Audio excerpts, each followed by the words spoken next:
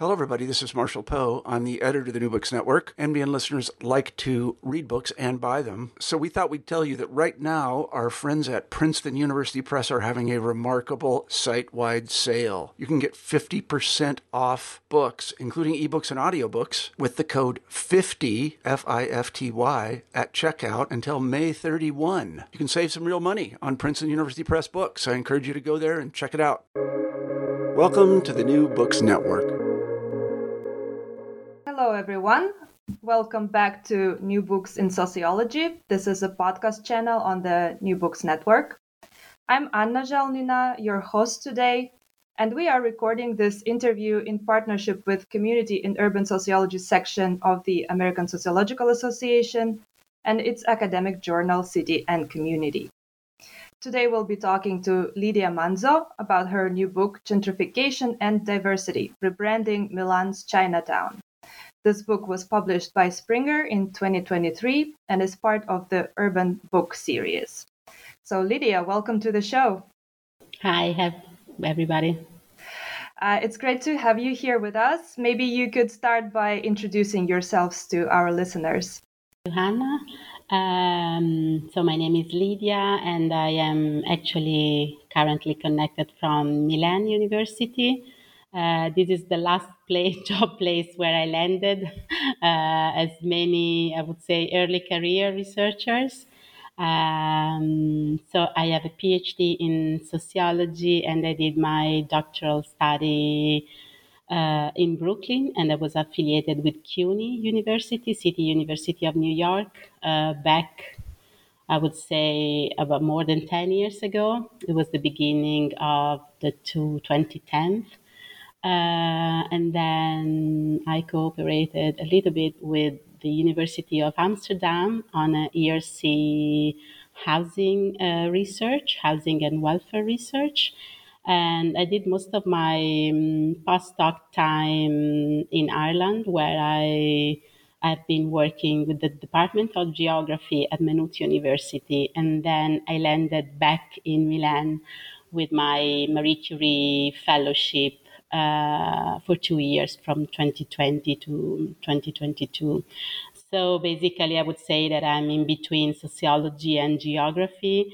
And I think it's very usual, even just by looking at the literature, at the theories we address. And when I say we, I want to say people working and studying in the field of gentrification.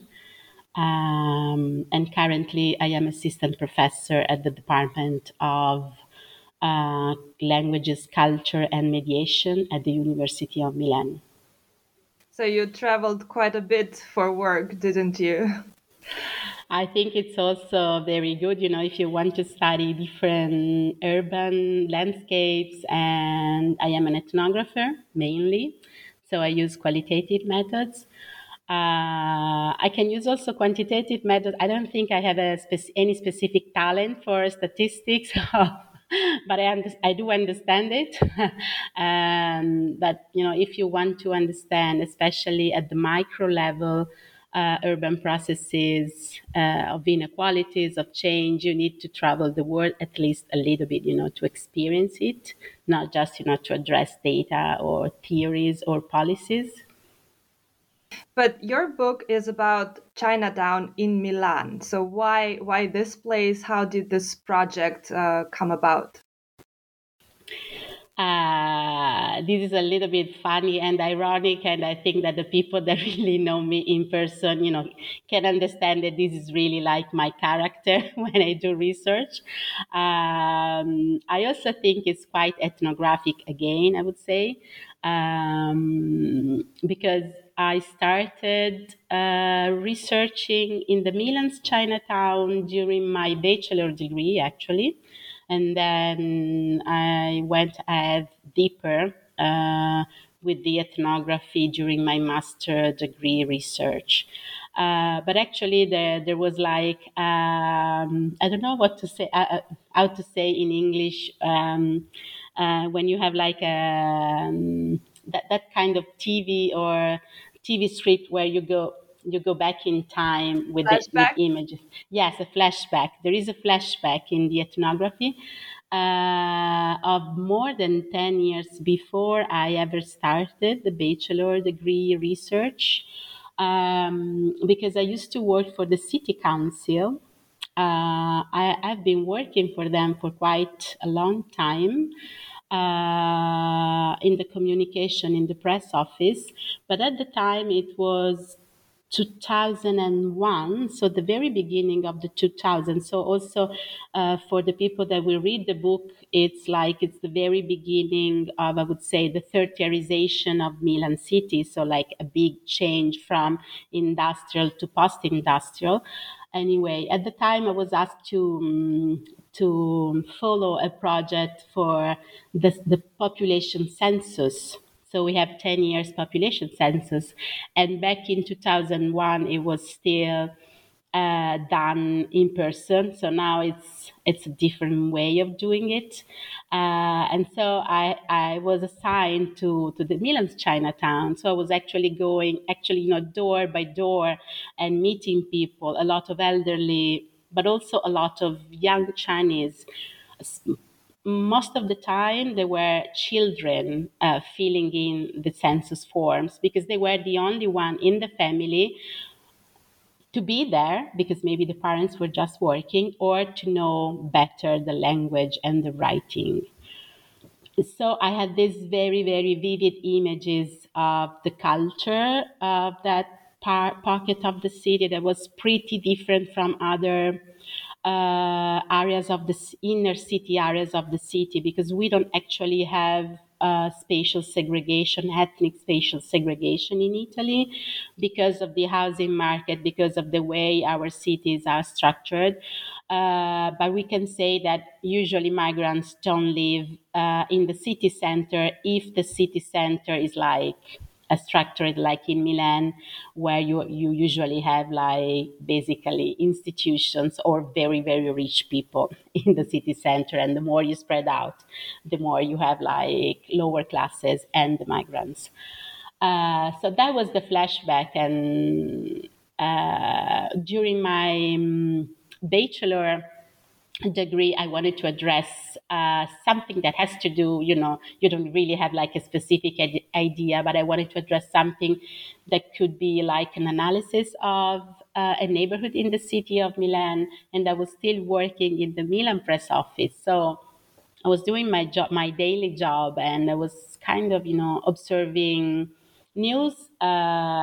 We call agencies, but it's news report that are online 24 hours a day, and you have this in your laptop. And I was constantly saying, oh, there is a news about Chinatown. Oh, there is a riot in the Chinatown. Oh, what's going on in the Chinatown? So I said, oh, this is very Italian, I know, but this is very interesting because especially the Chinese people in Milan, but I would say all over Italy, I would even say all over the world, are depicted as a very silent community. Those that work and they don't disturb, more or less. That was the narrative. And to see news brought about in the Italian Milanese media, talking about a conflict, a riot in the city. So I had a first-hand news and then experience by going there about the fact that 200-300 people were just exploding Chinese people were exploding in a public riot in the middle of the main street of the Chinatown in Milan. And so from that specific point, I started analyzing for the bachelor degree, I would say only at the meso level. So you can have a micro, a meso, in between level, and then a macro one. So I started analyze more or less the institutional discourse of especially the media representations between three main actors at the time: Italian residents, Chinese entrepreneurs, and the local government, so the city council of Milan. So without now delving exactly into those dynamics, that was the beginning of the research. And then in the next 2 years, I decided to use the same case study for my master degree research. That was more in depth. That was more micro. It was an ethnographic study, and then I continued, I would say, for 15 years to study. And this book is actually the outcome of this very, very long. Also, sometimes I I like I like the re-editing of some very, very early writings that I produce at the very, very, very beginning of my career,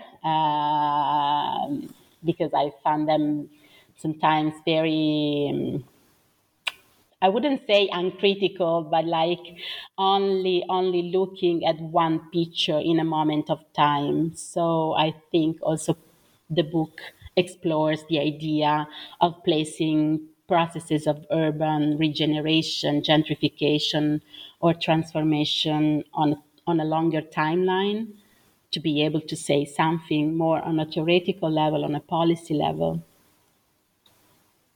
Maybe you could develop this idea a bit more, because you told us why Milan's Chinatown is such an interesting place empirically and historically. But where do you see its importance for urban studies, urban sociology, geography?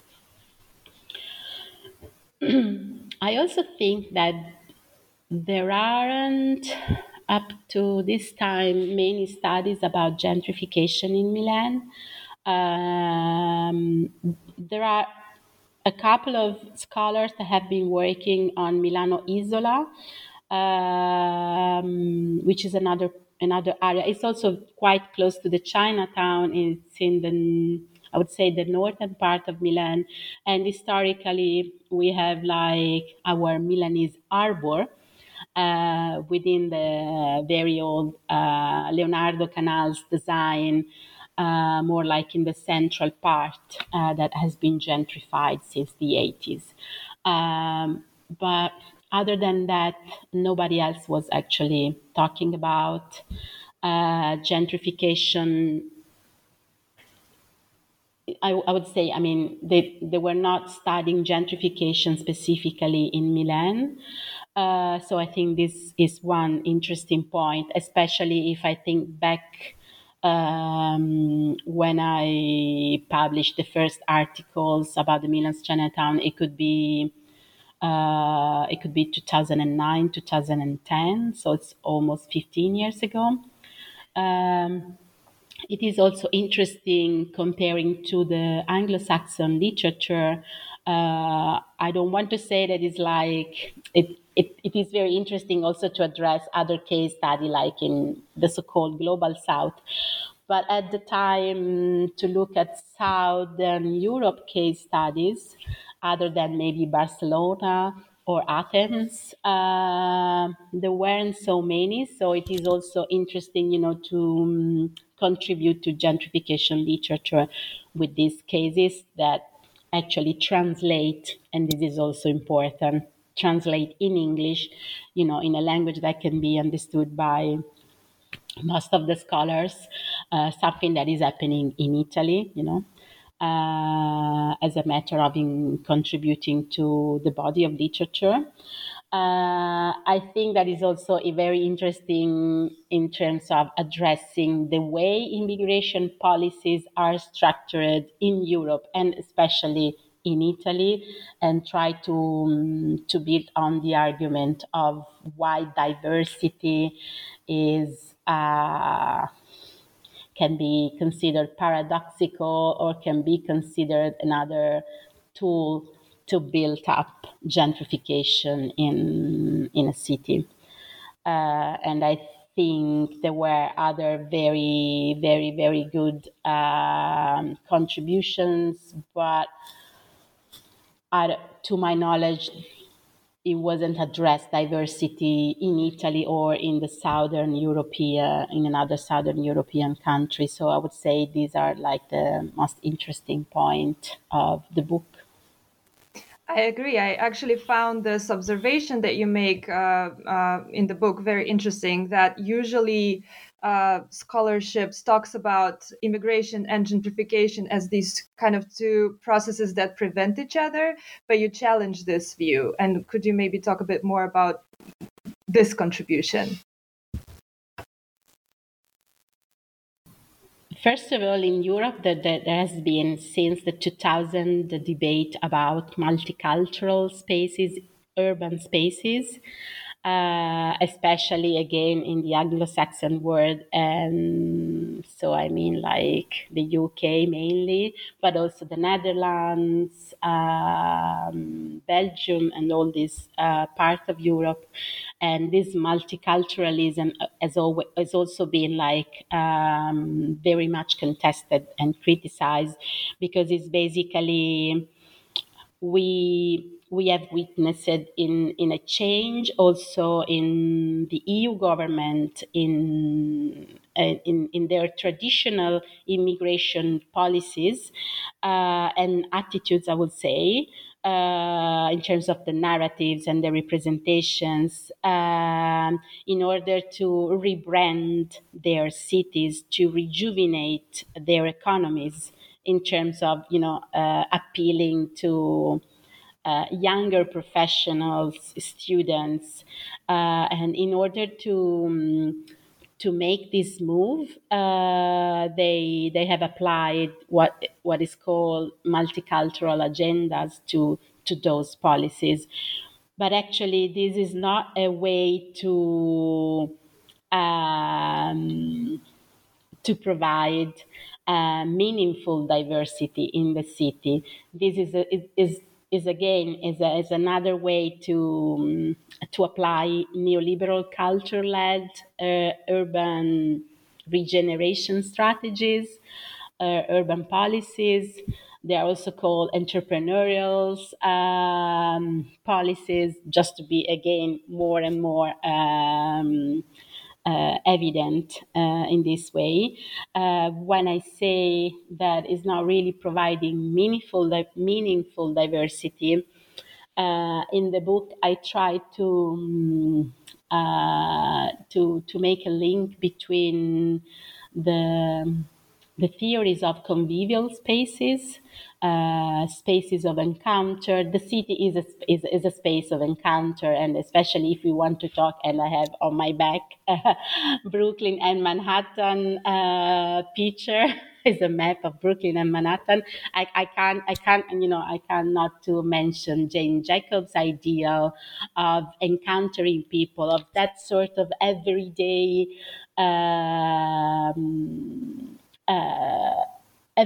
opportunity to experience genuine diversity.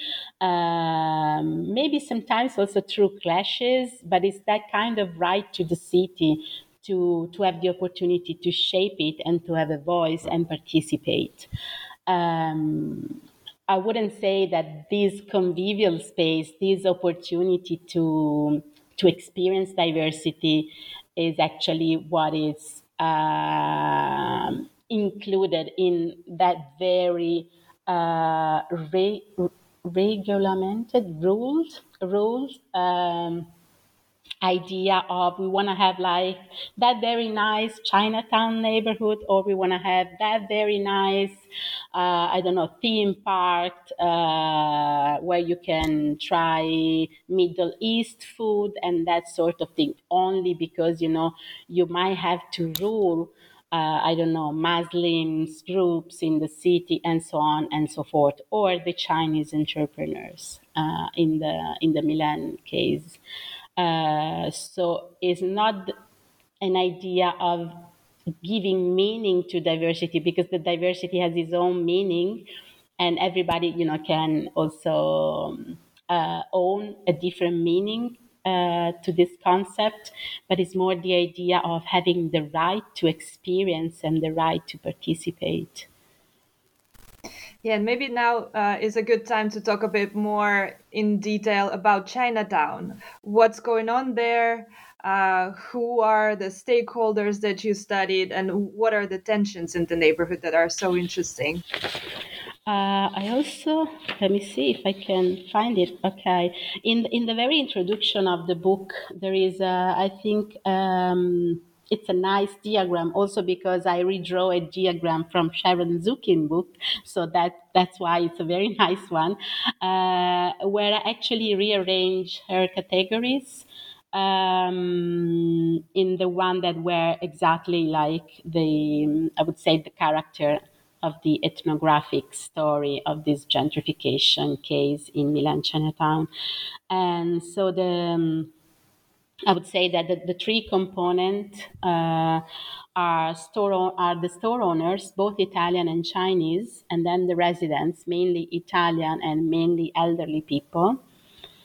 Situation has been changed since 15 years ago, but more or less is still more elderly than young couple or students. And then we have, of course, city users, shoppers. Uh, within this, I would say three main actors.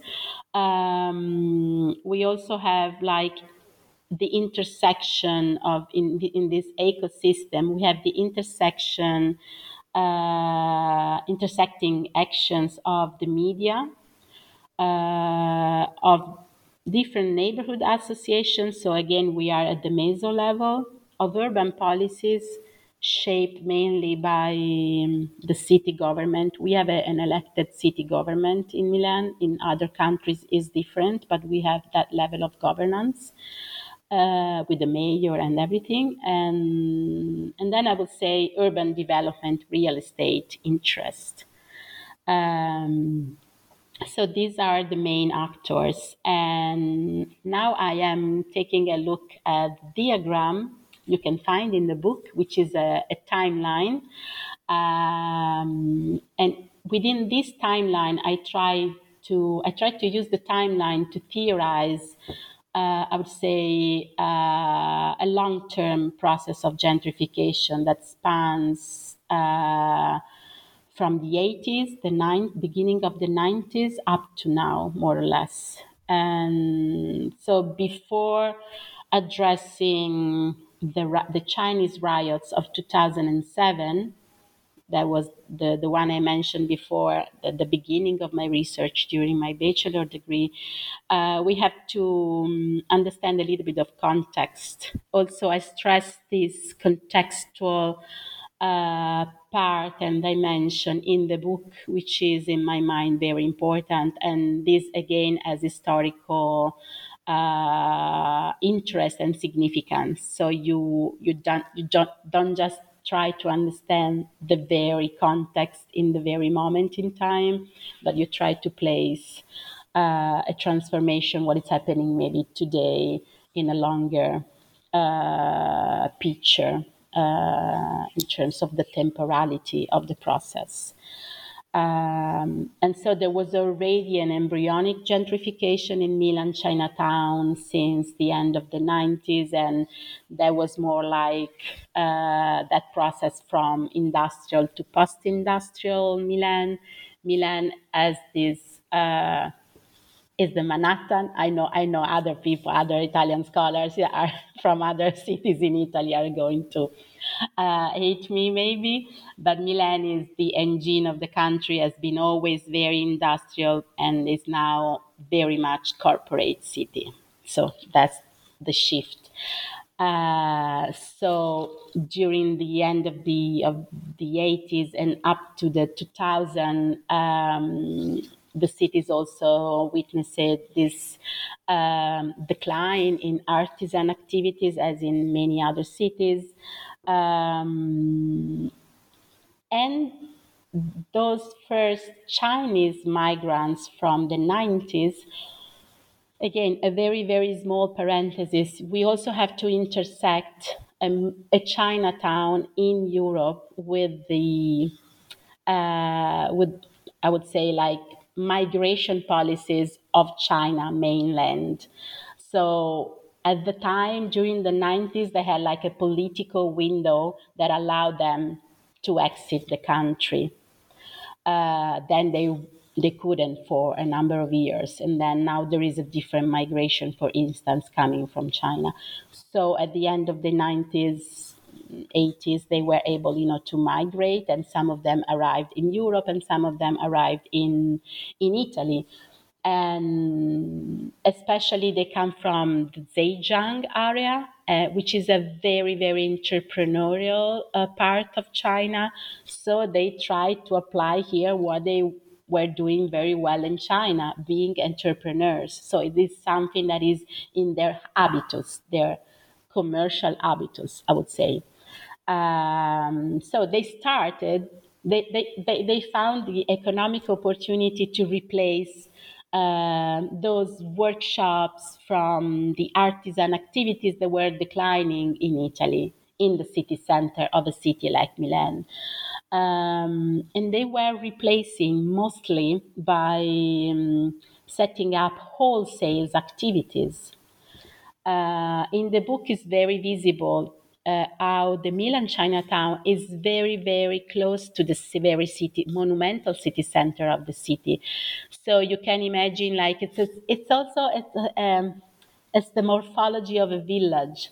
So there is one main shopping street and another one that's crossed, where you have like a tram pathway of the tram transport line, and then everything else is like small side streets. So to handle a wholesale kind of turnaround in terms of a lot of cars and trucks and cardboard and big window full of boxes would have actually been not very, very functional later on. But at the time they started, and they got the opportunity, to buy licenses, commercial licenses, and so on and so forth. So around the 2000, the other actor, the Italian residents, and also Italian shop owners on the main street of of Chinatown, which is called Via Paolo Sarpi, started discussing this Chinese wholesale trade, because it was very much unfunctional and also creating a lot of dirt. The aesthetics of being dirt in a city in Milan, and I also ironize a little bit in the introduction with Milan as a fashion and design capital. Is not really proper for migrants. And what happened at the time during the riots of the 2000, it was that the local government started to fine Chinese wholesale traders, because maybe they were parking their cars in improperly, or because they were using those little carts to move the boxes that were not good, or because they were not respecting the specific time for unloading and unloading. So there was all these tensions, building up in the Chinese entrepreneurs. They were doing that for ages, and now they were fined constantly. And so they decided to react. And that was very much like a political reaction. So they went on the street and they were just, stopping the public transport movement, the traffic. And so there were the vocal political members of the Chinese community speaking with the mayor and all these things. At the time, in the city of Milan, there was a Forza Italia mayor, so the Berlusconi party mayor, so very much on the right wing. And their response from 2008 onward, it was to apply a zero tolerance policies. So basically, they decided to address directly by building up what we call ZTL, is like it's a limits vehicular traffic zone where only residents can go. So actually, they were doing this to regulate the traffic, but indirectly they were trying to stop in any way possible the commercial activities, the wholesale trade. At the same time, Chinese were trying to resist these policies.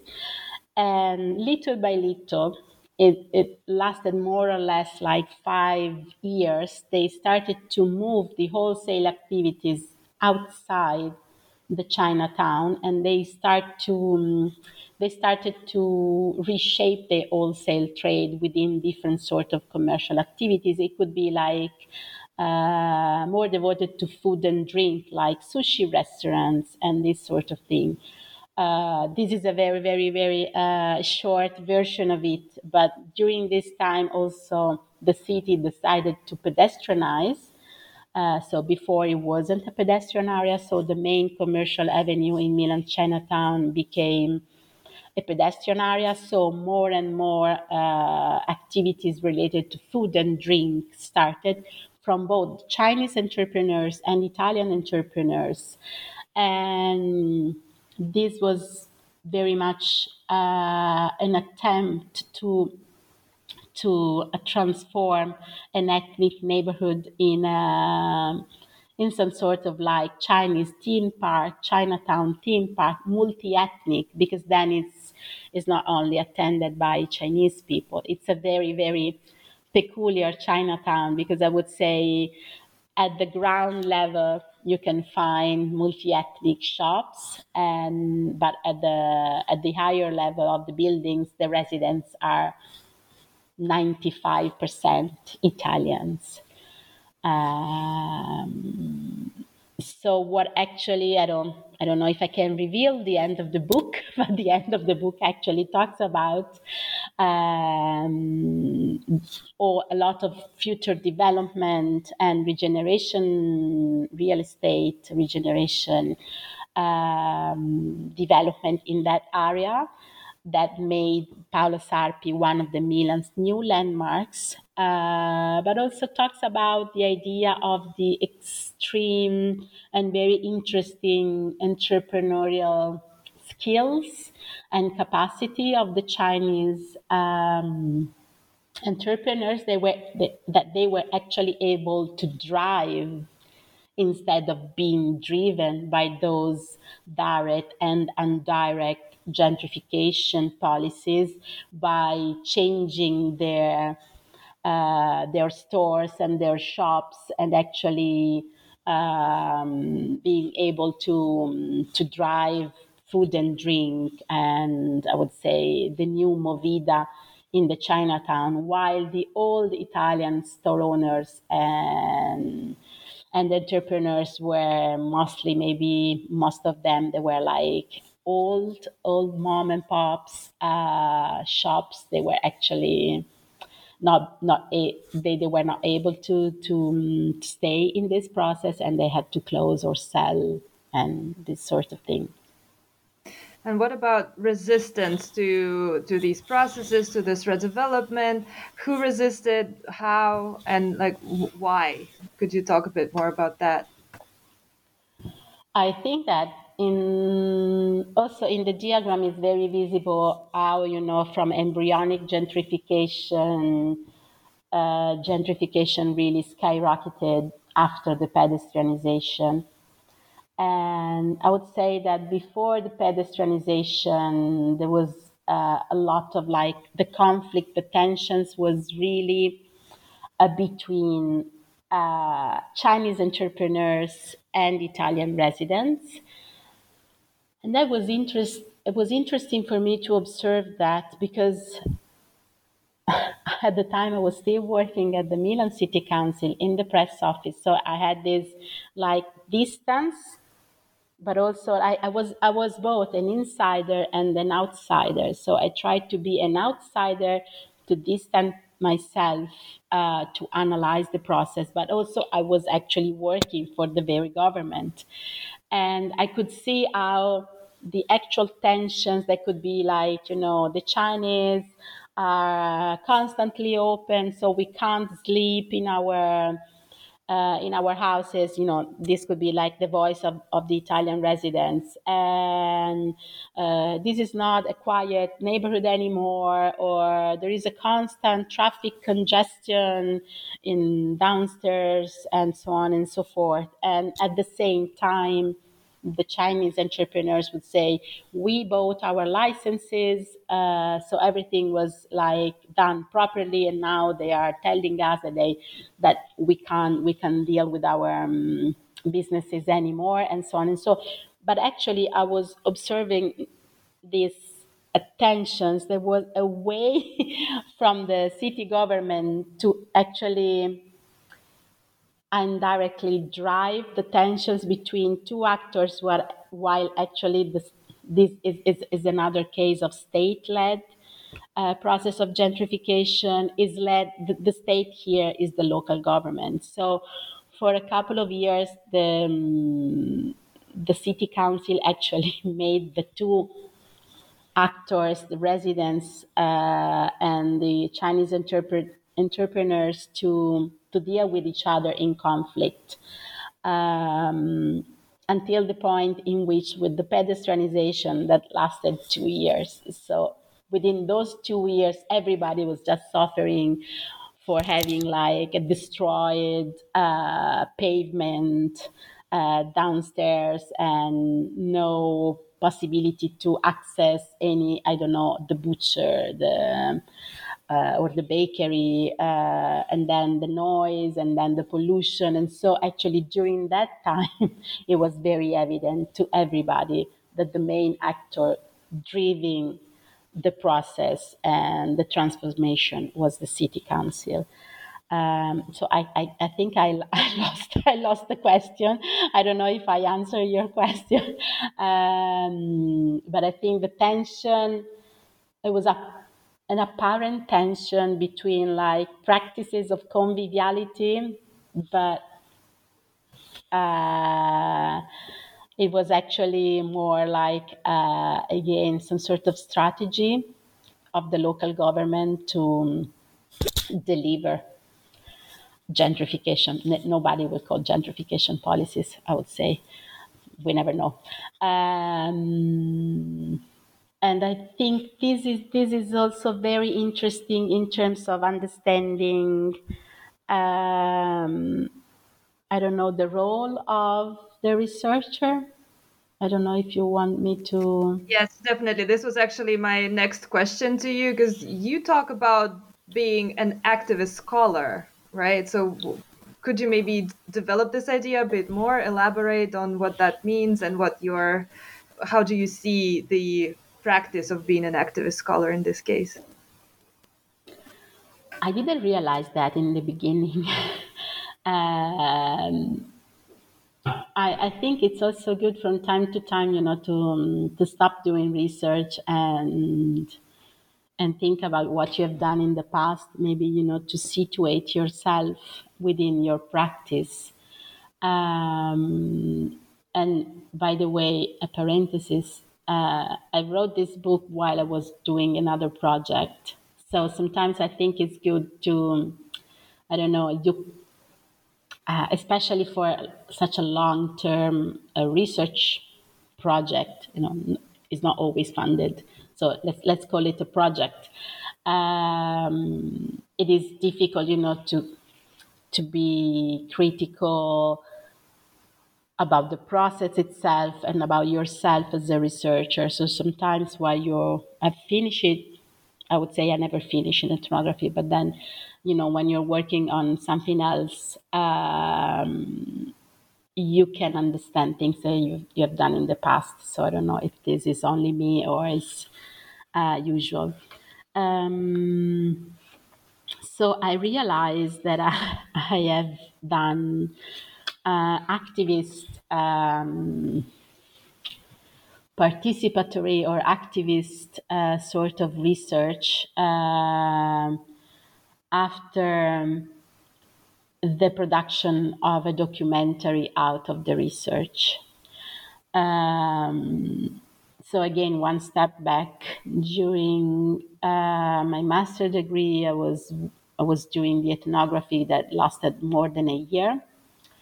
So I was trying to participate in different neighborhood events and initiatives and interviewing people and having like, I wouldn't say like a daily relationship with them because I had another job, but I was there every week and every time I could, speak to them at the phone and so on and so forth. And while doing that, I got really pissed off by the way the media were representing the case of the conflict. So again, the media in Italy are very much politicized. So they were addressing some sort of like, other than a couple of newspapers, but very racist sort of arguments against the Chinese entrepreneurs and the migrants in general, and how we don't want this kind of society in Milan and in Italy. And it was the time of a very, very young Lega Nord leader, Matteo Salvini. And so all this extremely right racist discussion was going on. And so I said, okay, maybe while I am interviewing people, I can just try to video record them. And I did it. And it was the very first experience back in 2008, 2009 of ethnography for me. I didn't know that I would have ended up with so much data, qualitative data as there will be no tomorrow to analyze them. And you have a supervisor, but actually you have to deal with your own ethnographic data. And so I found, just because I'm very visually, my mind is very visual, I don't know, maybe that's the point for me, I decided to edit the documentary before analyzing the ethnographic data. So by editing a documentary that tries to outline the different characters and the tensions, and also to represent the urban landscape, social and economic landscape, I reordered, I would say, into my mind the ethnographic data that I collected. So this is like the production of the ethnography that can be visual, can be only written. But as soon as I had the documentary, I went public with it. So I participated in a number of meetings, even abroad, because I subtitled it in English, so I was able, to show it abroad. But mainly in Milan, and a lot of different neighborhood initiatives were organized to showcase the case. And so that was a very, very good way to make, I would say, marginalized actors in the process of gentrification to have a voice, to participate. And again, it was like a first attempt also of doing any documentary. I didn't have any practice, any skills on doing that. So it was more like the director. So there were other people working on the media stuff, but it was a way for me to understand that I had a position that was like to go public with the research and to outreach. So communicate the research, but also provoke discussion and critique. And so that was my first understanding of being an activist. And now, I don't know, 15 years later, is still working like that. It's even more deeper, I would say, in the discussion about impact of urban transformation that could have like health impact on marginalized people and these kind of things. Right. I wonder if you could also talk a bit more about the actual, like those huge urban transformations that were happening in the neighborhood. Also, in terms, you have this interesting binary, or rather like opposite poles on a spectrum between what you call meaningful diversity And I'm going to read it because it's such a nice way of phrasing it: the damaging aestheticization of diversity. So what are those? What is the tension here also conceptually? Yeah, I think aesthetics has to do also, at least in my view, with the idea of authenticity, and how authenticity and aesthetics desires of incoming population, middle upper class population in a neighborhood plays out. So in the literature, other scholars address diversity as a way, to have a proper diversity in neighborhoods that are going under the process of gentrification or already gentrified. So diversity, it is something that gentrifiers desire because they actually, it appeals to them in terms of, having specific, I don't know, multi-ethnic shops, multi-ethnic restaurants, and places where they can taste, I don't know, I was doing the example before, a Middle Eastern pastry, or they might found those very, very nice, I don't know, Chinese food, street Chinese food, maybe during a concert, maybe during like some sort of like street event. But they also fear diversity, and I'm still talking about gentrifiers, when this diversity threatens them in terms of the idea that they can't control it. So, like again, like the wholesale trade, that is not exactly something that could be dangerous. And I'm laughing under my mustache, we would say in Italian, because there, in the beginning of the gentrification contestation in the Chinatown, there was all this narrative in the media about, it was like very, very old narrative about Chinatowns as a dark place where, people could get killed and they would disappear and all these kind of things. So it's not that kind of diversity that threaten them in a dangerous way, but even just the fact that it's like it's a spontaneous diversity, that Jane Jacobs ideal, that convivial space of encounter idea that is genuine in a city, in an urban landscape, that is just happening, that is not good. So the paradox of diversity is that gentrifiers got really appealed, got interested by colonizing a place, especially early gentrifiers, that appeal to them because it gives them a flavor of something different and diverse. But as soon as they arrive in this place, they try to reshape the rules by having a very, very proper outlet of diversity that is controlled. And I would say Tissot, for instance, is a French scholar. She really talks about this controlling, loving diversity, but also controlling diversity. But by controlling diversity, they actually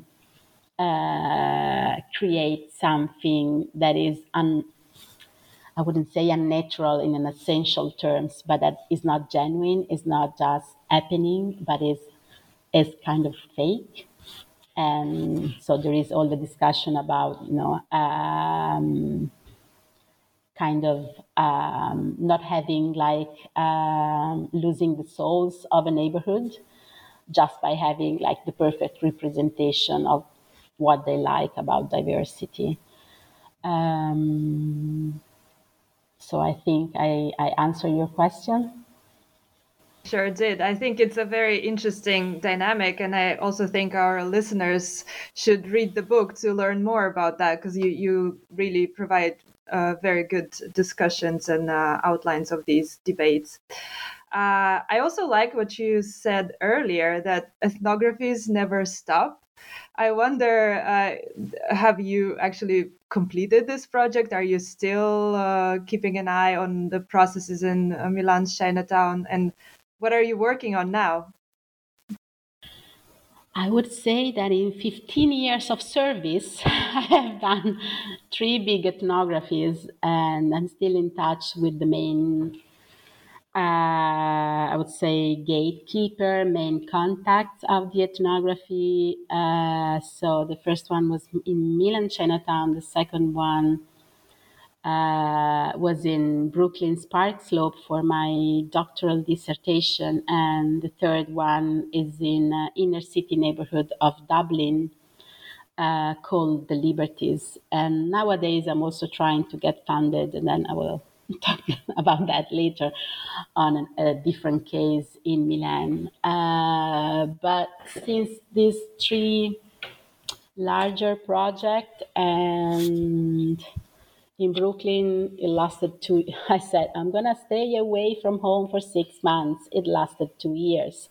And then I went back for specific follow-up studies.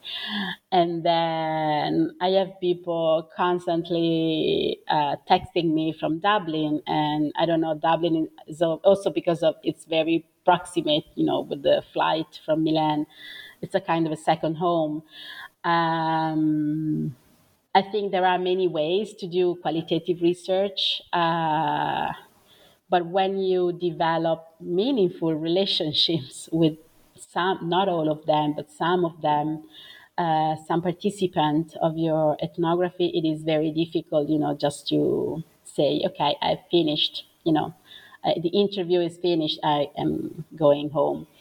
And it's the same. I was like in touch with the residents association in chair in the Milan's Chinatown the other month, also because of the book. And then, so I'm going to go back maybe to present it in the neighborhood. It's more like, I would say, taking responsibility for the research you do, especially because it could be called gentrification, financialization, or other sort of conceptualization. This is urban inequalities kind of processes, and it's uneven development. And so you always have to, I would say, you're addressing inequality, and as an academic, you have to be responsible for it. This doesn't mean, to bring fieldwork relationship all over your life. But I would say this is maybe the way I do, and I know for sure that other very important academics they also do, and I like very much, for instance, a French urban anthropologist. His name is Philippe Bourgois, and he has developed his work since, I don't know, like the 80s in El Barrio in New York, and is developing a lot of like connected research. You also made a lot of investment when you do an ethnography in terms of energy, of course, finance, a lot of personal money, but it's never strategic. It's just because I also have fun doing it. So that's also part of the decision, to keep feeling responsible. And in terms of what I'm doing nowadays, I mentioned that my last large project, it was funded by a EU Marie Curie scholarship, fellowship. It was about a project that I designed before COVID in 2019, and I got funded in February 2020, right 1 week before COVID lockdown broke out, especially in Milan city. But that's the story of my life, so that's another thing. It's my karma. I don't know. And the project is about a conceptualization of a city of care approach to urban research in vulnerable areas of the research. So I shifted a little bit from, so again, it's always urban inequality, but I shifted my point of observation from middle upper class people, the gentrifiers, toward, I would say, vulnerable communities, especially social housing communities, public people living in public housing. And I designed a city of care before COVID, and I conducted the entire research during COVID. So I actually shifted my idea of care. And now everybody talks about care, but it was also useful, for me to understand other points of view, other perspectives. And nowadays I'm trying to put forward this city of care model that address care, housing, and health. So the impact of poor housing in terms of both physical, badly maintained poor housing when the owner is a public owner, and also the impact on mental health of socially disadvantaged communities that are usually stigmatized around social housing. And I know you have interviewed Paul Watt for his most recent book, and I think it was really it's really into this discussion greatly. All of this sounds extremely interesting, and I think we can now, myself and the listeners, look forward to your next book, hopefully on the concept of city of care in the future. But we also are slowly running out of time, so I want to thank you, Lidia, again for taking the time to talk about your book, and best of luck in your next endeavors. Thank you, Hannah. Hi, everyone. Bye, everyone.